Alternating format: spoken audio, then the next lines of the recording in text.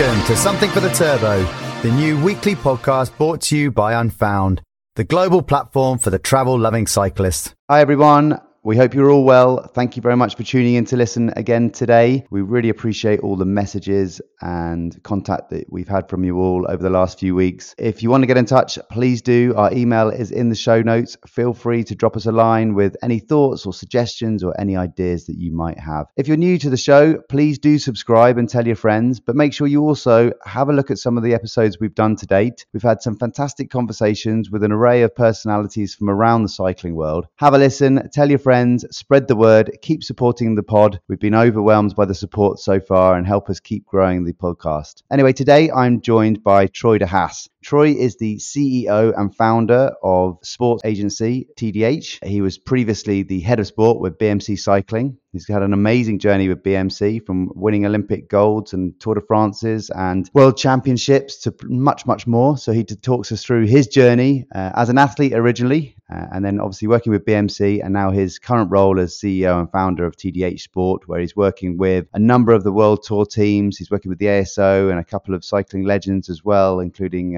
George Hincapie and Cadel Evans. We discuss his journey, the structure of the sport, the future of the sport, travel, and loads more. So without further ado, let me bring you my friend, Troy de Haas. Hey, Troy, how you doing? Thanks for joining us. You well? Good, thanks, Jules. Thanks for having me, and doing well here in Melbourne at the moment.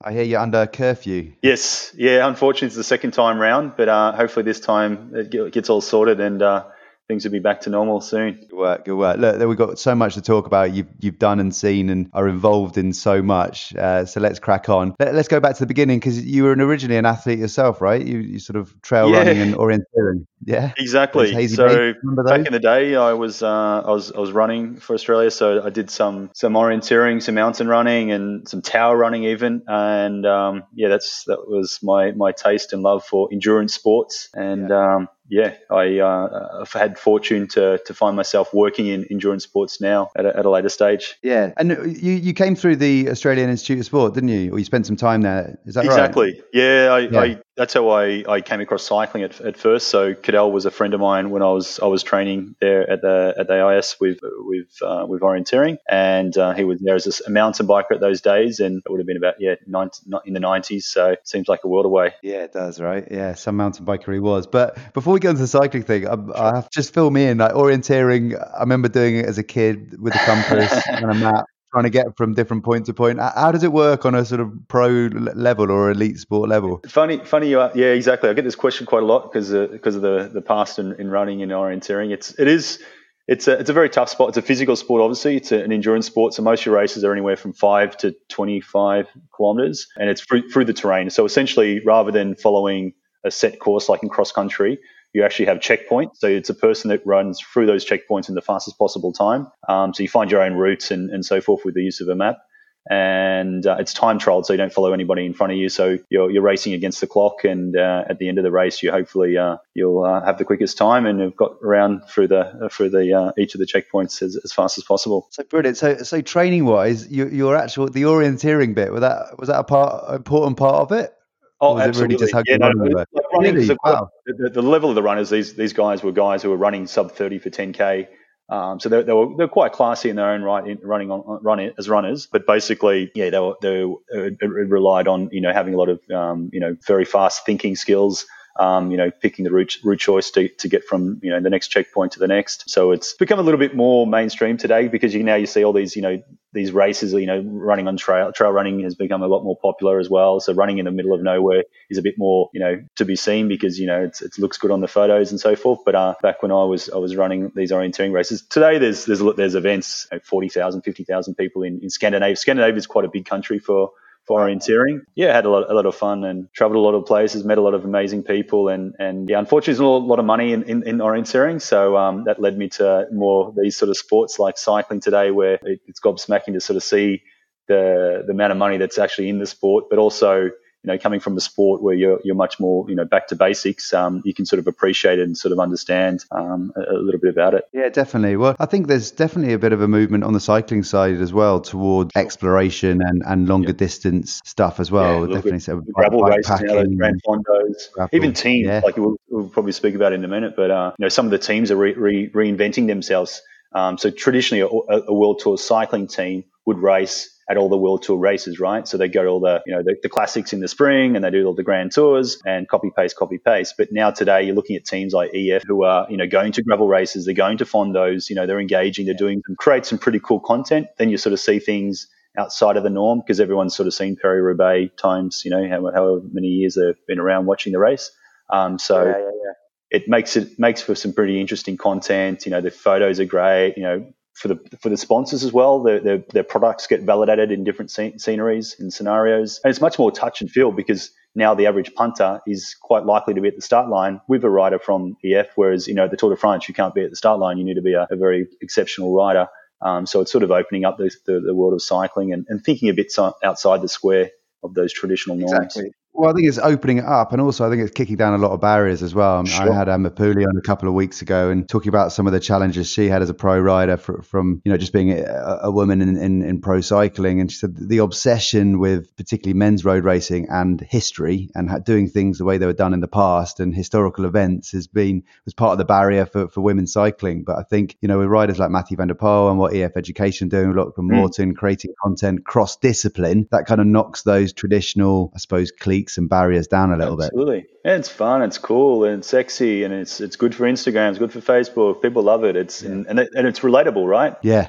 Look at the sales now in the bike industry of those gravel bikes, or cyclocross bikes, or the events. So it's quite interesting to sort of see cycling change in that space. Yeah, absolutely. So you obviously retired from orienteering and running, and worked in travel for a little bit. Worked at Thanapura as well in Phuket, a beautiful part of the world. Yes, I know well. And then ended up working with BMC. How did that all come about, and what was your sort of responsibilities while you were with BMC? Yeah, amazing opportunity. I was like you mentioned, I was based in Thailand and at an amazing sports resort there. It was like a Disneyland for athletes. And again, I was good friends with Cadel Evans, and he came to visit with the CEO of BMC at that stage, a guy called David Zerka. And we got along quite well, and they were doing some amazing things with BMC, and they were seeing what we're doing in the space in Asia. And an opportunity came up a little while after they'd visited, and they said, come across to watch the tour. So I was a guest of Andy Rees, the owner, the billionaire owner of BMC, and got to know him and BMC the team, the BMC the racing team, the BMC the bike brand, and everything they were doing over in Europe. And there was an opportunity there to support their ambitions in sport, and I got the call to come over to Switzerland, so I had to relocate. And it was an amazing opportunity. It was a once in a lifetime opportunity to work. I was completely from outside of cycling, so for an outsider to come into cycling is always very difficult. But then also at that level as well, we've working directly, and essentially I was supporting them with their sports investments. So basically how they spent their money in sport. So obviously road cycling is a very big part of it. And at that stage, we're talking in the tens of millions of euros that they were spending towards their own racing team. But then there was, mountain bike teams, triathlon teams, and some ambassadors. So threw me the deep end there. Exactly. What a job. Yeah. If anyone's listening that wants to tap me up for a similar job, I'll put my contact details in the show notes. Yeah, doesn't come around too many times, I don't think. But it was great. Very cool. Yeah, very cool. And tell us a little bit, for those that don't know, I mean, so much of cycling, and this is not a criticism, but for the big cycling brands is marketing and giving this image. But tell us a little bit about BMC as an organisation, the culture there, and what they're trying to do and achieve.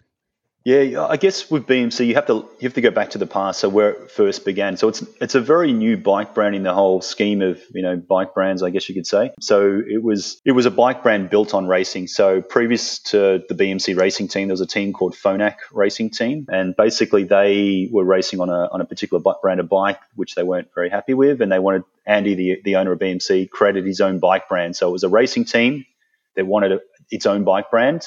And so they created BMC from scratch, and that was through Andy Rees, and basically BMC was started. It was only about 10 years ago, not even that. And basically the bikes were essentially built for racing. So that's where its DNA in racing is second to none, in that it was one of the very few bike brands that was. So when you look at the price point, the average price of a bike at BMC It's a very high price point because it's generally the top end. They have very many top end race bikes as opposed to some of the other bike brands like your Treks or your Specialized, which their average price point is probably less than $1,000 because they have a lot of lower end bikes. Of course, they have the top end racing bikes as well. So it was a bike brand built on racing, which meant that the DNA that was there, it needed to be represented in World Tour Cycling, and spending, but as a bike brand, spending, upwards of, 25, 30 million euros a year on a cycling team is very, very costly. So for a bike brand to sustain that is very hard to achieve. But so it needed to find a way to basically still be represented in World Tour Cycling, but at the same time not have to foot that bill or have its own team, because it was unessential, right? To have your name, right across all the team and be called that bike brand was all it needed was basically to be validated and actually have a team racing on its bike. So that's when we transferred. What a wonderful few years of success they had, right? I mean, I think did they win pretty much everything to be won? The Olympics, Tour de France, exactly, World Championship, Team Time Trial. Did they win? Yes, yeah, exactly. Well, I think they won Team Time Trial championships like 3 or 4 times. So quite exceptional. Individual World Championships. There's even riders who aren't even sponsored by BMC, i.e. Rowan Dennis last year at the World Champs, racing on BMC bikes and winning World Championships still. Didn't I? Because I was, before that hit the press, I was at Harrogate on my own watching the time trial, and it wasn't that busy that day. I was literally on the finish line, and then I saw Rowan sort of walking off, being surrounded by security guards and stuff, and I was like, fuck. And everyone's trying to get photos of him. I was trying to get photos of his bike. Amazing. That was blacked out BMC. But it's pretty blacked out BMC, yeah. He blacked it out, obviously for obvious reasons. He was no longer sponsored by Bahrain and Merida.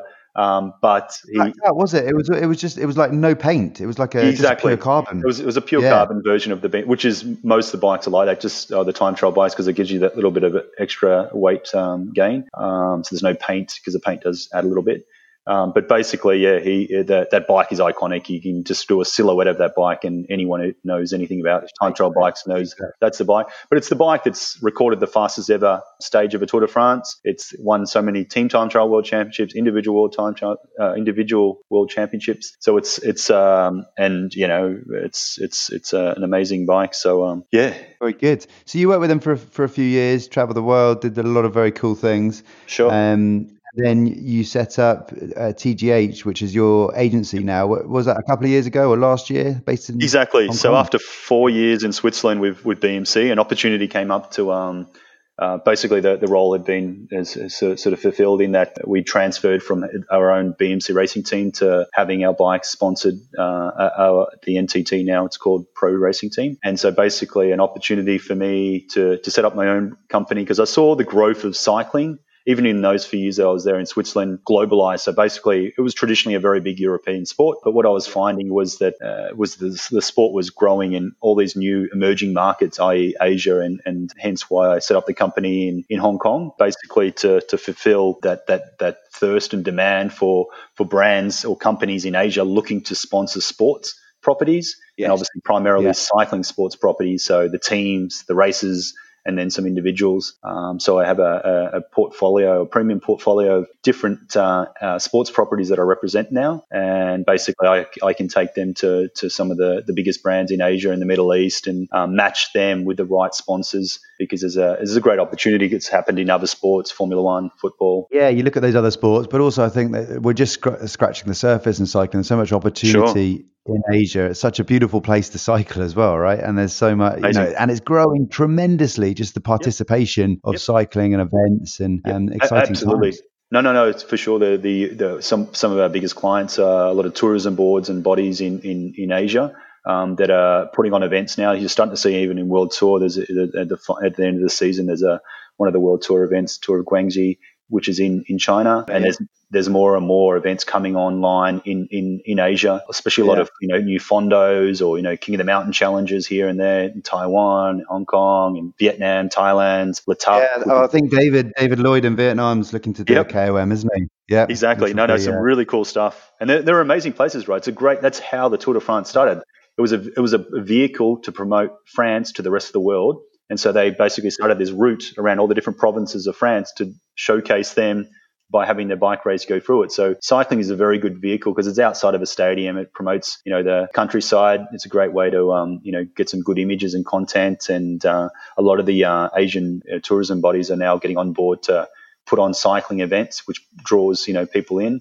But also it's a great way to, show all that scenery. Yeah, absolutely. I mean, yeah, I think it's the greatest way to see the world is on a bike, and it's a great way for these countries to open up. It's going to be fascinating to see how attitudes change post COVID if and when, of course we will get there, but when that happens, I think hopefully people will go back to traveling, but how that changes and what that may look like, I don't know. Exactly. It'd be interesting to see. That's what you got to look at is that this space is not going to change anytime soon in that, whilst, we're going for the world situation at the moment with COVID, at the end of the tunnel, there is a very big demand for a lot of these countries and places to, showcase that their country is safe and it's fine to go out and ride your bike again and, do some activations and create content in their countries because tourism is going to have to rebound some way or another. You look at the airline industries, the hotels, which are really suffering, but that will come back. It will take time for the confidence of the people to want to go back to these places again, places like Italy or,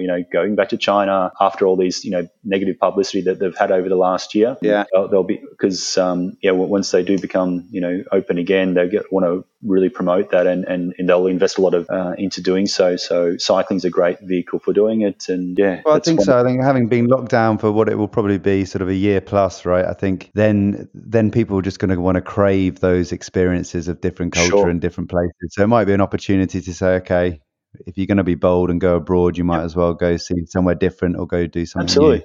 Oh yeah, I think to begin with, because I was seeing it here in Australia already in some of the work that I'm doing, because unfortunately, whilst my office is based out of Hong Kong, I'm still here in Australia, in Melbourne at the moment, and I foresee that in the next year, a lot of, and it'll probably be the same in Europe and in Asia as well, in that the domestic travel and the domestic tourism will be the first to kick off again, because a lot of these events. So we do some work with some of the major events in Asia. So there's one event, Taiwan King of the Mountain, and there's another one in Vietnam. And basically, they're still hosting their events this year, but they're doing a domestic version of it. So they're not trying to get outside internationals to come across, but they're trying to keep it alive for that 1 year. So in 2020, they'll continue to do that.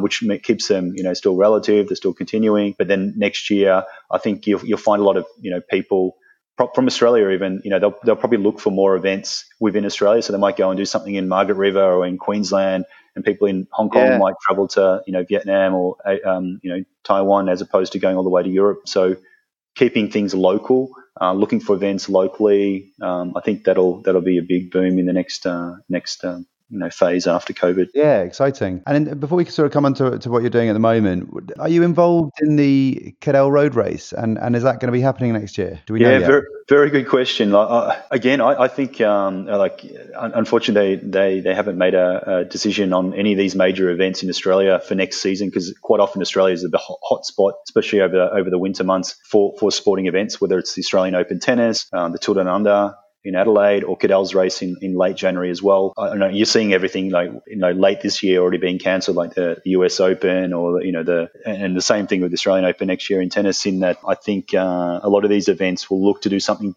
local next year, and same with Tour Down Under and Cadell's race. It will happen. It won't. I don't know if it'll be the same sort of event. It won't be. I'm not sure if it'll be a World Tour event next year. Yeah. But they'll definitely have the event in some shape or form. Maybe they'll invite local domestic teams, like the Herald Sun Tour version of teams. Maybe there are a number of teams that do still want to travel out, because the plan. Australia is very, very strict on bringing in. So there's like a 2-week quarantine if you want to come back into Australia. So makes it very difficult to bring internationals in. But that said, am I right in saying that? Well, I suppose it'd be getting them back out again. But I do think that I'm right. I think I'm right in saying that a lot of the teams that go over to Australia for the European winter, they tend to go out for a couple of months, don't they? At least 2 or 3 months. So no, for sure. So.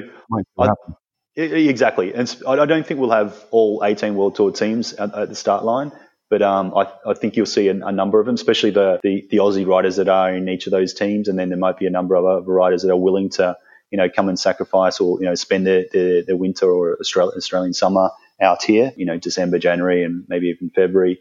So there'll be a bit of a scene out here over that period of time. But it might be difficult to have an international global event of the same sort of style that we've seen Yeah. Exactly. Yeah. So and because cycling's a funny sport in the respect that it is pretty global and it's got a lot of followers, but some of the teams are, I don't think this is out of turn to say, so a little bit behind in terms of that globalization piece. Do you feel that the teams more eager to come out or to travel are the ones with global sponsors? Because a lot of the teams have got sort of quite domestic or regional sponsors still it's insane. with such a global Absolutely platform. insane. Yeah. I think my take on it, and I've said it before, and I think cycling is traditionally a European sport, very traditional European sport. It's amazing, got a lot of culture and everything else. But a lot of the people involved in the sport still believe that it is that sport when right around the world it's globalized, and they actually haven't taken advantage of that in that terms of that they do have global appeal now. So the sponsors that would be interested in them are now different than they say they would have been 10, 20 years ago. So if you look at some of the titles of World Tour teams at the moment, that some of them are very local sponsors. Movistar, it's a TV channel in Spain for Spanish, end of story. Whereas, or Quick Step Floors, makes floors in Belgium for Belgians. They have a couple of subsidiaries here and there, but they're not very global companies. So that's not very sustainable, I don't think, in that sense, because when they do come to race in races like, Australia, Tour Down Under or Cadell's race is a good example. Not all World Tour teams are there for that reason, because the sponsors don't demand them to be there. They don't need to be by UCI standards to be at that particular race. So after Tour Down Under, they go straight back home because there's no appeal or reason for them to be at races outside of Europe, essentially. So, but the sport... It's a cracking race. It's a lovely part of the world down Geelong and the Great Ocean Road down amazing. that way, isn't it? Absolutely. Yeah. And I think the sport has to realize that, a part of it's, now you are a world sport. It'd be like, it'd be like having all your Grand Slams in tennis in Europe only. Whereas, you need to have a Grand Slam in the US, you need to have one in Australia. And Formula One races, they have them all around the world now, just for that reason, because you need to, your appeal is to a global audience. And it's just matching those sports properties, so i.e. those teams in World Tour cycling with the right sponsors. So, and we're starting to see that now with a couple of teams, or a handful of those teams, which are now really, much more of a global appeal. And some of those sponsors are reflecting that. And getting away from some of those, my biggest thing was obviously, getting away from the usual endemic sponsors. So going to non-endemic brands, so brands who aren't bike companies or bike suppliers and, parts, because largely a lot of the sponsors are those, whereas, they can't really afford the big exposure and the global exposure that, a World Tour cycling team can deliver. So it's selling those spaces to some of the bigger brands, the non-endemic brands, the banks, the insurance companies, the watch companies. Value to be had there, right? Because it's a great audience that listen to it. It's the same as this podcast. If a big corporate wants to come in and sponsor this podcast, you get great access to a global audience and a good demographic. Oh, amazing. Yeah, no, for sure. And that's where, if you looked at the profile of cycling and who follows cycling 10 years ago or 20 years ago, it's very, very different than what it is today. And like you said before, that the growth of the sport in some of those emerging markets, whether it's South America and Colombia or whether it's over in Asia or the Middle East, it's now, it really needs to take, notice of all those fans and followers around the world. And some of and look at football, all those big clubs, Man United, they've got they've got their offices in Singapore and Hong Kong for that reason now. Leicester City, they won the Premier League a few years back.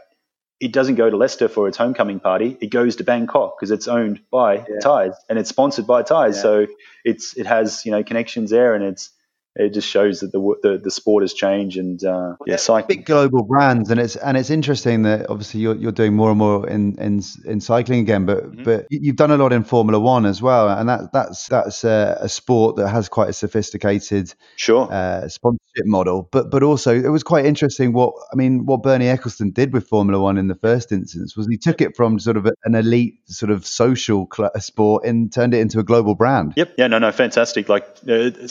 Formula One's a very good, sort of model or example of how some sports have really taken advantage of that globalization of their sport and done it on a very grand scale. Obviously, one of the things I learned, and the reason I was quite interested in and sort of did a little bit of stuff with some of the Formula One teams was just to learn about how they operate and what they offer sponsors and how they were getting these international global brands to come to their teams. And that was and it's the same thing that would help cycling teams as well. Because traditionally cycling teams, because basically when I was at BMC with each of the 18 World Tour, we went through every World Tour team to look at what was the right team for BMC to sponsor. And they essentially all sent their proposals or their sponsorship sports decks around what they offered to a sponsor. And a very large majority of those teams were very traditional in the way that they presented their teams and what they offered. It was essentially logo space on a jersey. A few of them were starting to, think outside the square and provide some other, sort of benefits to a sponsor. But if you look at a Formula One team, there's thousands. There's a whole book of different, things that sponsors can potentially get, and some of them aren't even on the kit or on the car. It's their brands that are silent, or they've got other access to different things of a team. And cycling can do very much the same sort of thing if it looks at how to sell the things that they can sell within a team to the right sponsors. Do you know what? I mean, this is a frustration I have. I've seen a couple of those sponsor decks, and they're not particularly that sophisticated. But I feel that a lot of the cycling teams are kind of stuck in the 1980s with regards to their. They see sponsorship value in terms of TV coverage and column inches in newspapers, which is. The world's moved on in terms of content from them. It is quite. I sort of see it as kind of sad in one sense, but then the other side, it's so much opportunity in that this sport doesn't realize huge opportunity for you. Fulfill its potential in that what it has to offer, and so that part of me gives it a lot of hope, and there's that's hence why I'm working that industry at the moment. Yeah, absolutely. Now, are we allowed to sort of divulge who you're talking with and who you're working with at the moment and what you're doing and where are you at the moment? Who are you? Tell us a little bit about your agency and the kind of work. No, it was established in 2018, so it's only a couple of years ago now out of Hong Kong, and basically it was purely to create these winning relationships between a lot of the these businesses that wanted to sponsor sports properties, i.e. cycling sports properties. And so basically we represent a premium portfolio of different sports properties, and they include World Tour cycling teams, and they also include some race organizations, and they also include some icons of the sport, so some individual athletes of the past. So it gives us a bit of different tools to be able to use with each of those sponsors or those brands that are looking to sponsor in cycling. In some cases, they want to sponsor multiple different avenues, and in other cases, they only want one, or so it allows us to bring that menu of these different sports properties to the table and match them to the individual sponsor, as opposed to an individual cycling team going to find a sponsor in Asia is essentially, it's pushing one project, right? It's their team or that or nothing. Whereas now we've actually got this portfolio of different sports properties that all have their different ways that it promotes itself or what it can offer to a potential sponsor. So we can match that to the individual sponsor to fulfill their objectives. Okay. You're definitely taking a bit more of a sophisticated approach compared to what's happened traditionally. Are you met with a lot of resistance, or is there a split in the World Tour with regards to the sort of more traditional European teams? Are they less flexible in terms of thinking, as you say, outside the square, and the newer sort of established teams, the global teams, are a little bit more open-minded in terms of the commercial opportunities? Yeah, okay. For sure, 100%. Because it's when I went through that process at BMC to look at all the World Tour teams, there were three of those teams that stood out to me as more global, having a bit more interesting sort of reach and appeal to potential sponsors outside of Europe. And fortunately for me, I'm able to represent those teams now today for the business. And basically that helps to the teams that I believe in. They're teams that I would sponsor if I was working for a brand. So it makes going to talk to potential sponsors and brands and some of the networks we have here in Asia Pacific, but also in the Middle East, a lot easier because they're actually projects or sports properties that I believe in. Yeah. Are we allowed to mention those three teams? Yeah. So we like NTT with Pro Cycling was the first of the World Tour teams we began working with. Just because of the connection that I had there with BMC, and it was Africa's team bringing the sport and of cycling to Africa, but also hopefully developing the African continent to find some of the Grand Tour winner potentially in the years to come. So that was really cool. It played its own merits in that it was an African focused team. Israel Startup Nation, which is only new to World Tour this year, another team which has also obviously got Greater Pill this year, and next with Chris Froome coming on board. Next year, yeah. So that's what I was hoping you. That's why I was asking you who you're working with. Because so what's the deal? Did you know before it happened? Have you started planning or helping them for next year? I mean, that is a big dynamic shift for them as a team, right?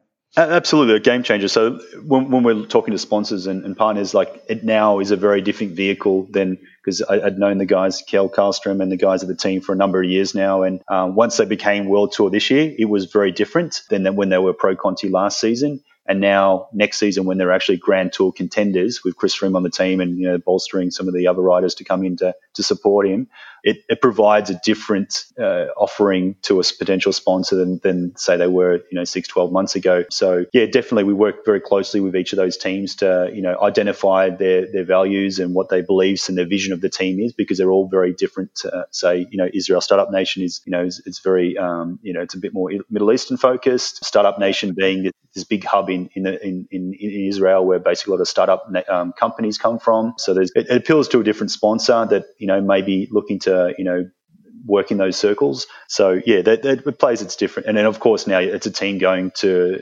Grand Tours to win the Tour de France essentially next season. So for a brand, Daryl Impey was a good signing for them, right? Daryl Impey was a great signing for them. Top Absolutely. rider. No, for sure. That's, and sometimes some of these teams can also adapt as well to the sponsor or support the sponsor's objectives. Like, if it comes from a certain nation, then they may want to have interest with, supporting grassroots, some projects in their own countries, but also, riders potentially to come into that team from those countries as well as that sponsor. Yeah. Excellent. And then the third team is the Mitchelton Scott, which is obviously the Aussie team. So I've obviously had an affiliate or a very strong support for them over many years, being an Aussie team. They're a bit more of an Asia Pacific focused team today. So again, a whole different geographic positioning of that particular team and what they offer to potential sponsors. They're now with Yates on the team as well. They're also a team that goes to Grand Tours to mix it at the very top of things. But yeah, they has a bit more of an Asia Pacific DNA to them, and they've got projects going on in Asia as well with supporting becoming. Exactly. So it's, there are three different beasts or animals in the zoo, I like to call them, in that when I go to see or work with some of the partners and brands that we've got on our as clients, they have three different opportunities or completely different platforms to be able to get involved in cycling through those three different teams. So it's just a matter of, sort of matching the right team to those potential sponsors. And that's cool. And can we talk about Mitchelton Scott and what happened with the Manuela, whatever the Spanish charity? What happened there? Good question. I wasn't involved, or my company Teenage Group wasn't involved with that deal.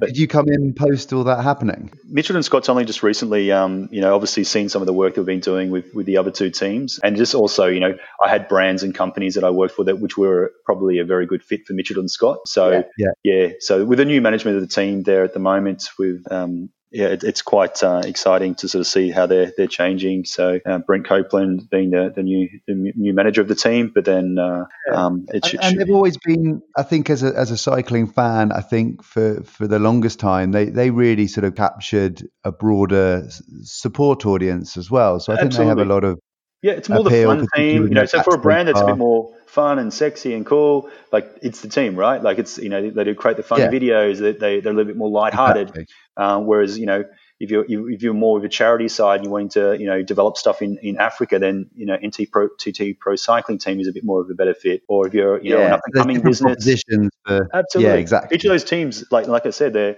they're all three very respectively individual different teams, and they serve different purposes and visions and of what they're trying to achieve. So and that's kind of cool. And it's the same with the race organizations that we represent as well. So we do some stuff with ASO and their L'Etape events. Oh wow, okay. So they're developing in Asia. Super League, which is a triathlon project with different events around the world as well. So there's different avenues in the race organisations, and then there's also some individual athletes we look after as well. So not your traditional agent model. It's more a little bit more about it's some of the bigger icons of the sport. So the good thing is once the guys retire, they become available, right? So they're when they're racing, they're so fixed and concentrated on the racing at hand. Whereas now I have Cadel Evans, who is Australia's greatest cyclist. He's won the World Championships, mountain bike World Championships, and of course the Tour de France. So he's a great person to be working with because he's in great demand right around the world, and especially here in Asia Pacific. And keeping them. Sorry, Troy. Is Cadel? Does he still associated with BMC? Isn't he? Does a lot of work with BMC? Yep. Yeah, so he's still a brand ambassador for BMC and a few other brands as well. So we do some obviously helps that sponsorship as well, because we're going to different projects and events where their brand is associated with Cadel. So their brand gets represented in these places. So if he's going to a ride in China or in Vietnam or in Mexico, the BMC bike comes along naturally, of course. So it's great for him. And it's great for those other sponsors that are associated. Very good. Well, look, if he ever wants to pump any products out over a podcast, he's more than welcome to join us for a chat on the podcast. Yeah, no, he's a cool guy. And like most people sort of didn't really think that he'd be a good ambassador, because once he retired from cycling, you always saw those videos of him, after races not being very media friendly or he's a meticulous guy. He's very driven, and basically when he's there to race, he's there to race. He doesn't like all the other stuff around on the sides. Whereas now that he's stopped racing, he's very available. He doesn't stop talking. He likes to hang out after the race and have a beer. So it's a different side of Cadel, and he's worked really, really well in that sense. And from an ambassador perspective, I always feel that he's very considered with. You feel he's genuine with the work 100%. That he's done. That's why I wasn't sure if he still actually worked for BMC. No, he's respected for what he's achieved. All the other riders give him a lot of respect as well. One of the other athletes that are on the books as well is George Hincapie. So obviously one of America's biggest names in cycling, and he's ridden 17 editions of the Tour de France. So he's a very big name, but he's also for that Americas. So Cadel is the guy for Asia Pacific. George is very good for the Americas. So being North and South America, having that Colombian background.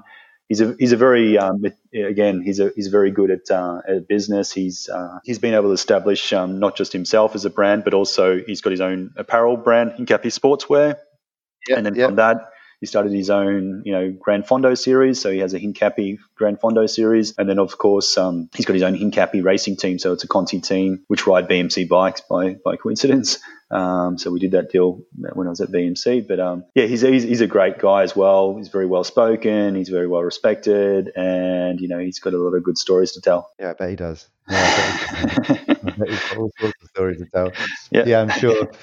So it's a super exciting period for you. I mean, for most of us, a lot of uncertainty given the COVID situation. But going into 2021, you're working with three of the most exciting teams in the World Tour. You've got Chris Froome going to Israel Startup Nation. You're working with ASO and Hincapie and Cadel Evans. And thank you. Well, firstly, big thank you for giving me the time to do this. You must be super busy. But what's the plan for you? What's next year look like? What are your big goals for next year? Yeah, like obviously this year was a bit of a spanner thrown in the works, and as a new business, like any business, I guess during these times you have to sort of reinvent yourself and sort of try and utilize that time and space effectively. So then at the other side of all this, you can be ready to take on the world and sort of see what the world will be like for those immediate few years afterwards, because it won't be quite the same as what it was, say, in 2019. So it needs to take a little bit of a different approach, and being adaptive to that is very, very important. So, but basically, it's allowed,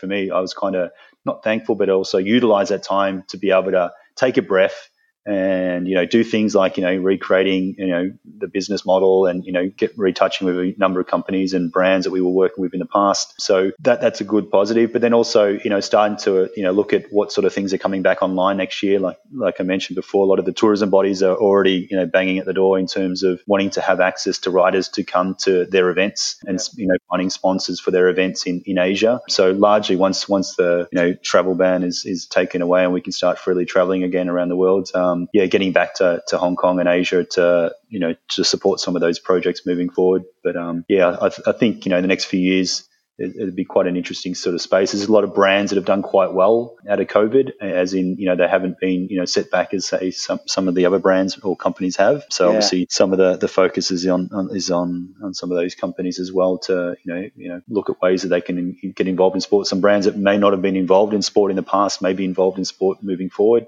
And sport is a great vehicle for it. It's very healthy. And I think on the other side of this, companies are going to want to, promote healthy living and everyone getting out and doing stuff again. And at the other side of all of this, be associated with cycling. Cycling's seen such massive growth, right? And I think that actually one of the things that frustrated me throughout COVID is, I'm going off on a bit of a tangent now, is there seems to be sort of from a governmental perspective such a focus on prevention and staying in, whereas there are absolute ways that people can help themselves protect themselves from the virus, which is, keep healthy, keep fit, keep exercising, and these things, eat well, all the things that are associated with cycling, but no one's really sort of pushing that on an official level. I was reading the other day, I think that obesity is actually more of a cause for fatality than age now. Everyone said it's just an old person thing, but obesity is the key thing. So, healthy living,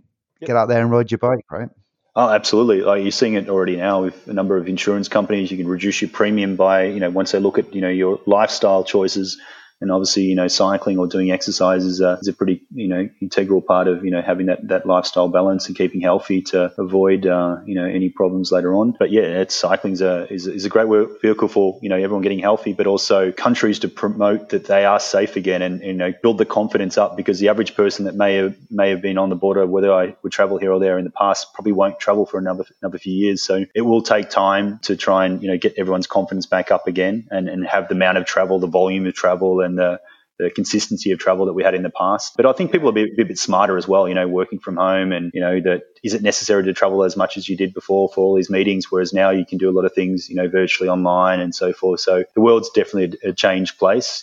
It's just how you adapt to all of that. Yeah, interesting times. I'm sure lots of opportunity out the other side for everyone, I hope. I know that a lot of people are going through tricky times as well. But there you go. Troy, I know you've got to be relatively agnostic to most things, brands and geography, but where is your favourite place in the world to ride your bike? Europe is amazing. That's where your quintessential rides, Mount Ventoux and your Alpe d'Huez and some of the amazing rides. Going to Mallorca, it's stunning riding. But I prefer to go to some of the places that there aren't so many other people riding, and be one of the first pioneers to ride your bike in sort of places like that. And that's hence why George and Cadel are great for doing those sorts of projects, and they love to go to new places they haven't been to before, because if you get them to ride down Paris, Champs-Élysées, another time they'll bang their head, because they've done it so many times before, and every year is the same again and again and again. So. And it was the same with the first project we ever did with Cadel and George was in South Africa at the Cape Epic, and we were getting messages from a lot of the big names, the Sagans and the Froomes and everybody else of, oh, that looks amazing, it looks so cool, like they're riding the mountain bikes, in the middle of the African, outback. It's kind of cool, because they had never seen that before, and creating content, and we're getting numbers as well, for the brand. So for BMZ and Tag Heuer, who were the sponsors of that project, we were getting a lot of interest, because we were seeing essentially a polar bear in the desert. It was, seeing cycling in some of these big names coming to these new exotic locations where cycling wasn't so common. So yeah, for me, I do love riding in Asia, just because there's so many new being discovered places today, and you could ride up a road that no one's ever ridden up before, and some mountain tops. So Taiwan King of the Mountain sort of took me. It was the first was the race they have. Beautiful at Taroko Gorge. Oh, it's amazing, unbelievable. And that was the thing, right? So when we got off the plane in Taiwan for that trip, so I had Cadel with me on that occasion, and we went straight to the president of Taiwan's office, and basically we sat in a room there with the president of Taiwan talking about cycling, because Taiwan is traditionally, or mostly known to everybody as this industrial place, right? And now this is a great vehicle project to be able to create content about Taroko Gorge particularly, and the mountaintops there in Taiwan, and to show the scenery. Taiwan has some amazing scenery. It's not all factories. It's not all, industry. Yeah, it's breathtakingly beautiful, but also the people are unbelievably friendly. Sure. almost a bit disconcerting. Everyone's so lovely. And the drivers, the road surfaces are immaculate. And the cars are so courteous and supportive of cycling. And I remember being there, and when I started riding straight out of Taipei, and a car came up behind me, and I was like, oh, here we go. I'm going to get some abuse. Sort of pulled up beside me, and the windows wound down. I was like, oh, here we go. And they were just cheering me up the climb. I was like, this is awesome. No, it's really good, especially for a new sport where you'd expect them to be a little bit less forthcoming. They've been fantastic with, and I guess there's so much industry. All the bikes, I don't know what percentage it is, but it's a very large percentage of bikes are produced in Taiwan, particularly. So they have a lot of economical, reasons to sort of get behind cycling, but also there's a real genuine love for the sport, and we're seeing that right around the world now, right? So there's new places popping up. Everyone's got a new event coming. Absolutely, yeah. So it's kind of cool. Troy, do you know Shannon Buffton at Cirque Cycling? Yeah, I do know of. I don't think we've ever met. Yeah. No, well, I think they're just about to do the first tour, or they were planning before COVID to do the first tour. They got permission to go into North Korea. Oh, wow. So that's pretty cool. There's a new place for you. I've been there, actually. I went to North Korea when I was living in Hong Kong. So it was about 7 years ago. I went there about 7 years ago. Went there for this competition. It was called the Mass Games. It's this big presentation propaganda that they do in North Korea. So we went there for a few days. It's a pretty amazing place. It'd be an amazing place to ride, actually. Yeah. So you get some content there. That'd be really cool. Maybe I should drag one of the guys over there as well to try and. That's what I'm going to say. Yeah, I'll hook you up with Shannon. Yeah, absolutely. Please do. Cool. Awesome. Look, I've taken up loads of your time. Have I missed anything? No, it's great having a chat and always talking anything about cycling and, how the sport is, growing in leaps and bounds. So, yeah, thanks for having me on and having a bit of a chat. Yeah, well, thanks for giving us an insight into some of the commercial side. If anyone's listening that represents a major global brand that wants to get into cycling, Troy is your man. We'll put his contact details in the show notes, so drop him a line and you can talk engagement and sponsorship with him. Awesome. Thanks, mate. Good man. All right. Thanks for your time, mate. Good to speak to you. Bye. Thanks for listening. Please subscribe to the podcast. And more importantly, don't forget to download the Unfound app and join cyclists from around the world on the Hub. We'll see you on there.